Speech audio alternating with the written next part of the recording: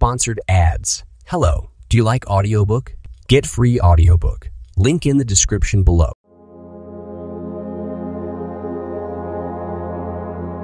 Dr. Perry, when you dive into the science, you quote a study and a survey that said that almost 50% of children in the United States have had at least one significant traumatic experience, but a lot of people will still deny ever having experienced trauma. A lot of people will feel uncomfortable admitting and accepting that they have experienced some trauma. What are some of our misconceptions around what trauma is and how it affects us? And would you mind explaining what sort of experiences are defined as traumatic to help us expand our definition?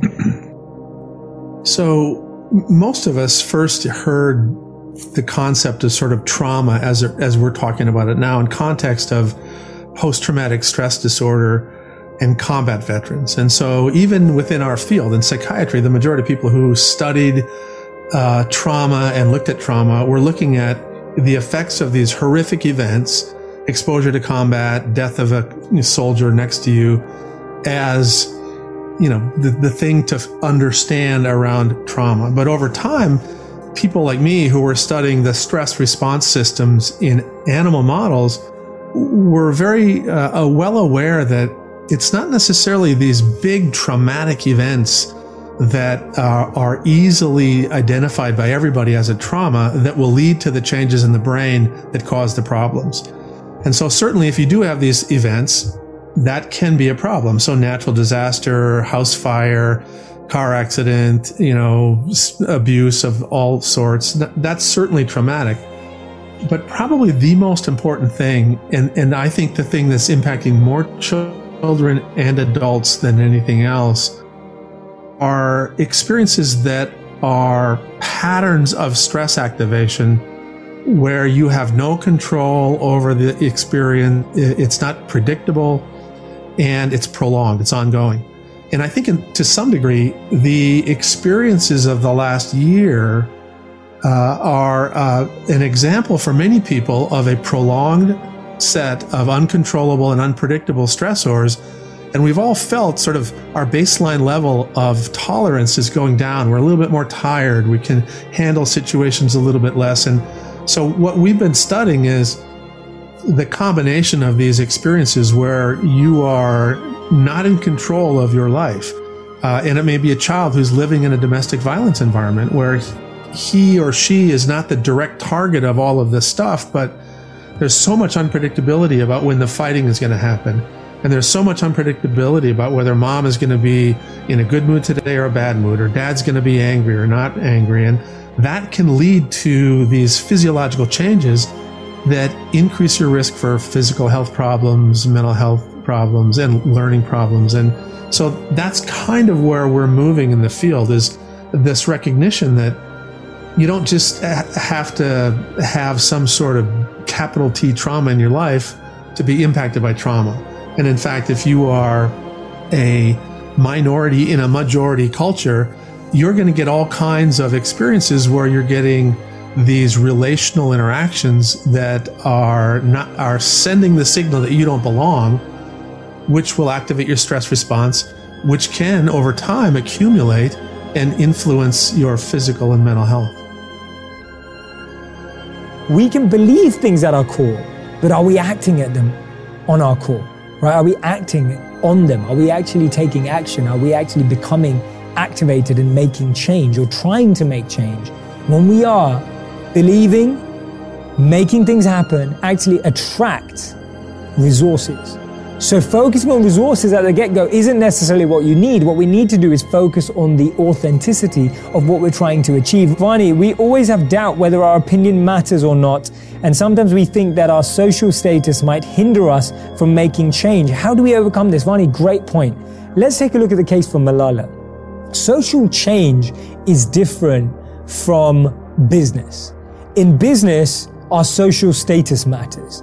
In business, our achievements matter. In business, our grades matter, right? But social change is about authenticity and genuineness and the true belief in a cause. If you look at anyone having massive change today, in those spaces. They may be coming from business and making change. That's awesome, right? They've already established themselves in another industry and now they're bringing that to something that they care about. But if you look at grassroots level change in any area, it's coming from people who don't have degrees in that area, who don't have a background in that area, who haven't made money in that area, but they care about it. And that's why an authentic program of change, not just speaking about stuff, not just writing about stuff, but actually creating small groups of change, small pockets of change, activating individuals to start making a difference. That's something that everyone can connect with. That's something that attracts attention. So when you're doubting your opinion or whether your opinion matters, recognize you're probably right.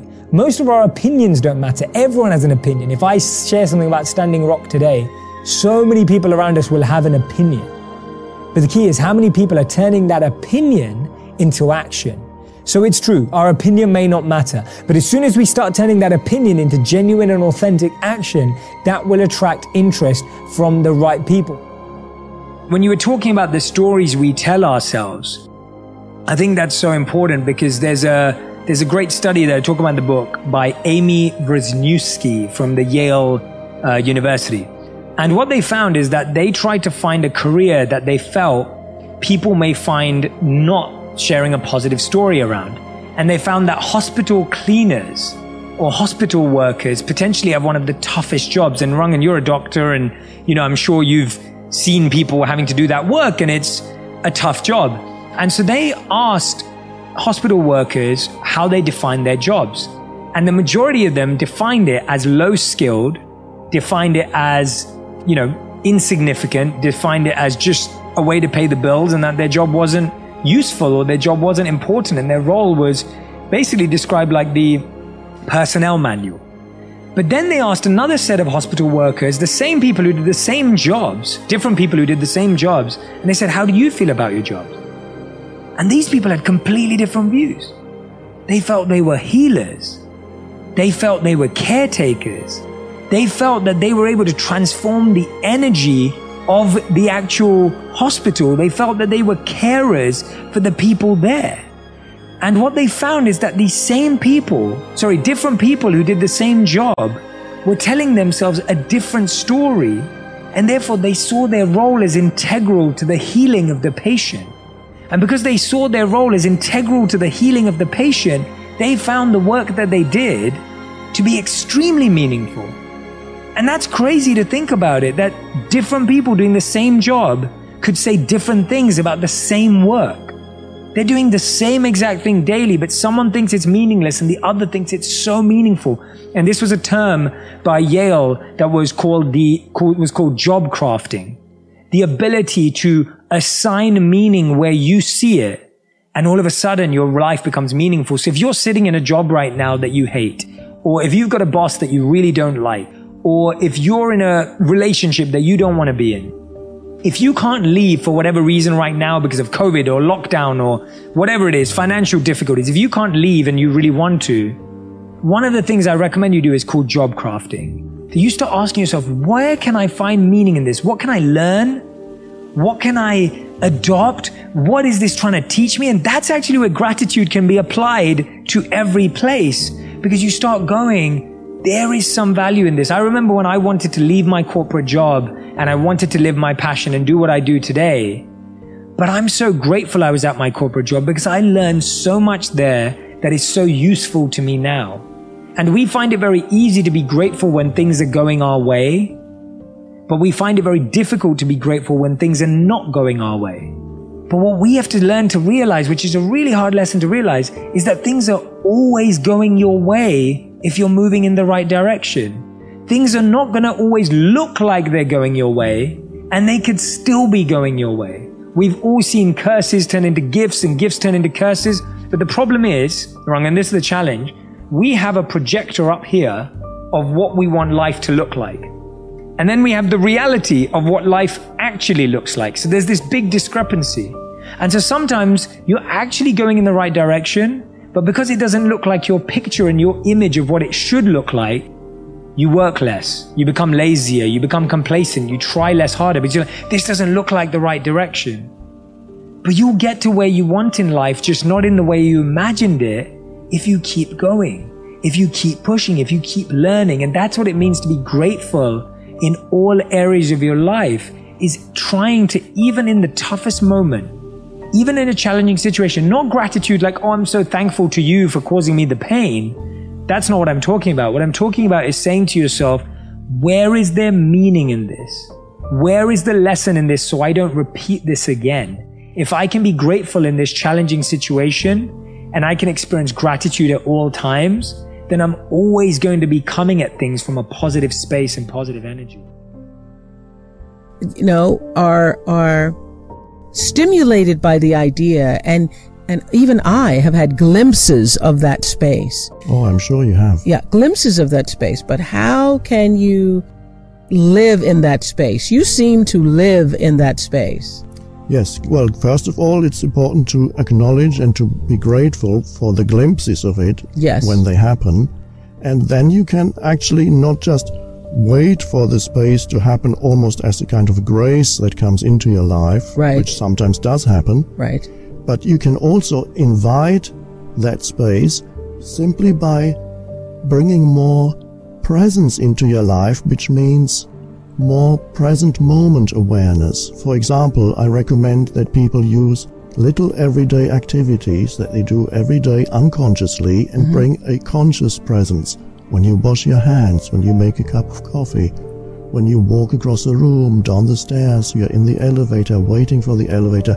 These are all opportunities for, instead of indulging in thinking, being there as an still alert presence. Yes, like a lot of people, you know, take showers in the morning. They're taking a shower, but they might as well already be in the office because they're thinking about, you know, getting in their car and what am I going to do today? And that's right. What is my to-do list? Yes. Instead of being present in the shower, feeling the water, the essence of the water, the moment, whatever. That's right. So it's bringing little spaces into your everyday life, as many spaces as possible. I say, for example, when you get into your car, shut the door and be there for just half a minute. Feel your breathing, perhaps feel the energy inside your body, look around, sky, the trees. All it takes is half a minute.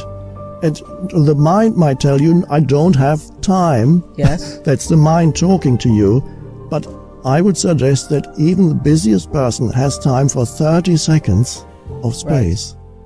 Right. When they sit in their car, for example, or many other occasions. Well, I will have to tell you that I think it was the year 2000 I first read this book. And many, many, many times this book has saved me. I mean, the theories in The Power of Now have saved me. And today, as a matter of fact, I had, one of the most hectic days. But I remember waking up this morning thinking, oh my God, I'm going to be so stressed. I'm going to be so stressed. I let that go. I let those thoughts go and just thought, I will just, for every moment of the day, be present now. Yes. That's a continuous refocusing on what really matters, what matters most in anybody's life, which is always now, the present moment. People don't realize it, that's all there ever is. There is no past or future except as memory or anticipation in your mind. But that's what throws me, though, in the book when you say there's no past. Of course, there has to be a past because there are all of our memories. There are all these ways we defined ourselves. That's our past. Yes, on one level you could say nobody can argue with the fact that there is such a thing as time, there is such a thing as future. Of course, we use time to meet here. We agreed on this particular time. We said we are going to meet on this day at that time. Otherwise, it would have been difficult. We might never have met. That's accidentally. Right. And you are hard to find in all the different countries. I'm talking to Eckhart Tolle, author of Power of Now. But we agreed on this time, and we are here because this is now. That's right. So time, then, is something that we cannot do without. We could even say time is what dominates this entire life that we experience here, because this illusionary plane that we're on. That's right. Right. I call it the surface level of reality. Is completely dominated by time, which is the past and future in the continuous stream. And people look to time very often for expecting that time will eventually fulfill them. Time will eventually give them what they need. Time will eventually give them happiness. And sometimes, of course, it does for a while. But essentially, the true happiness you cannot find by looking into the future, because it is intrinsically one with living deeply in the present moment. So it has been said there are two ways of being unhappy. One is not getting what you want, and the other is getting what you want. Right. Because if you think this, that, or the other is going to make me happy, even when you get it, and you haven't realized that the present moment is all you ever have, you will again be focusing on the next moment and always expecting, because it's a mental pattern that is very deep-seated, always focusing, always expecting something in the next moment, never being fully in this moment. Well, another thing that changed me when I read The Power of Now over 7 years ago was your comments about the fact that all of our stresses, every stress that you have, is based upon, for the most part, thinking about what happened in the past or what should be happening in the future. That if you're able to take a deep breath, no matter what crisis is going on in your life, and look at what is happening now, in this moment, right now, I'm okay. That's right. Another way of putting it would be to say, many people identify their whole sense of self with problems. Right. Problems. They're continuously involved in problems.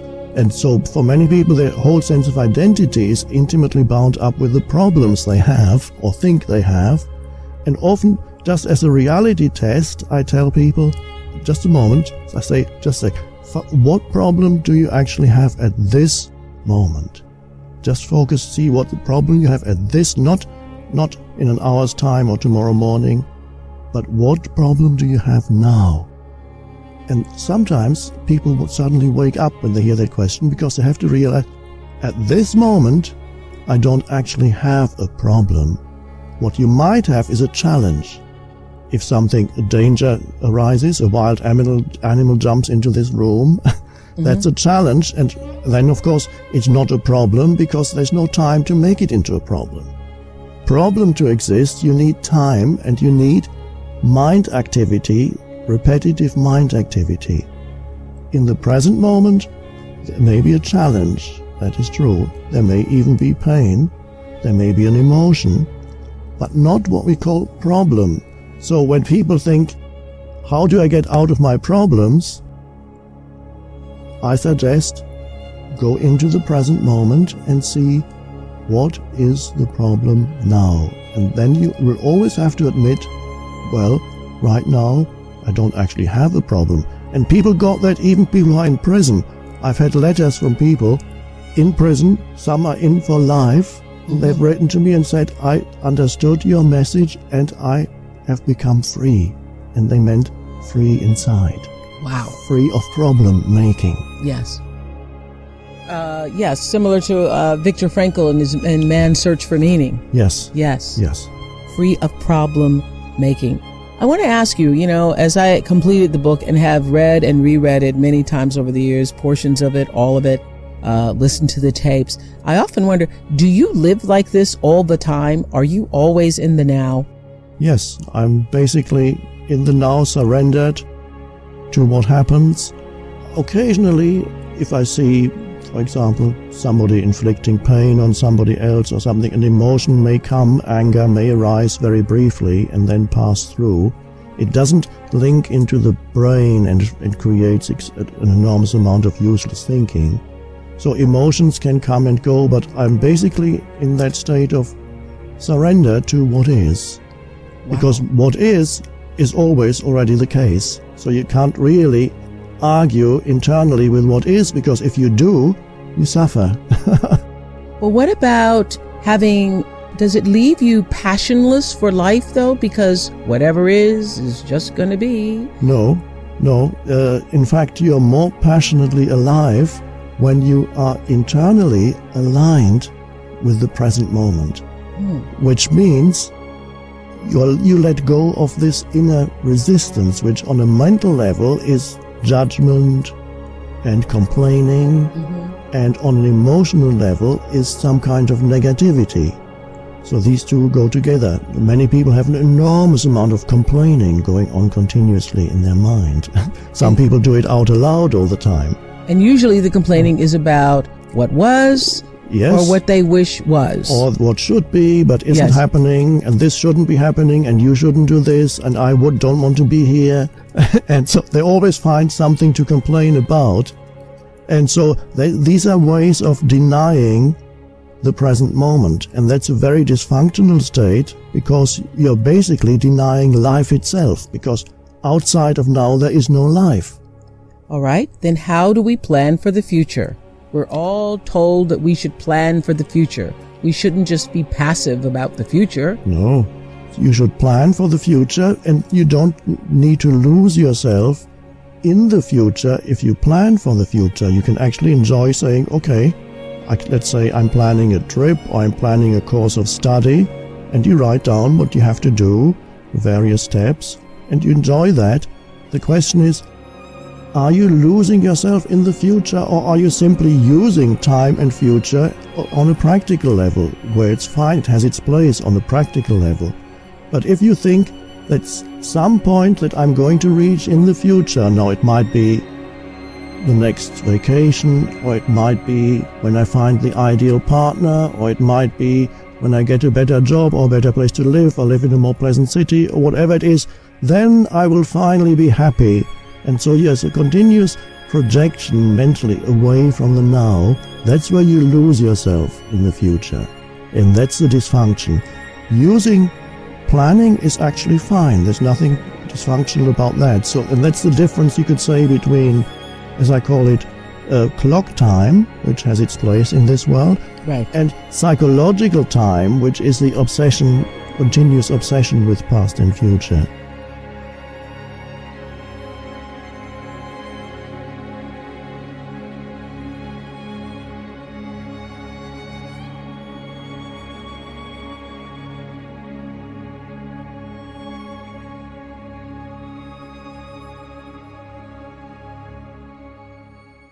Sponsored ads. Hello, do you like audiobook?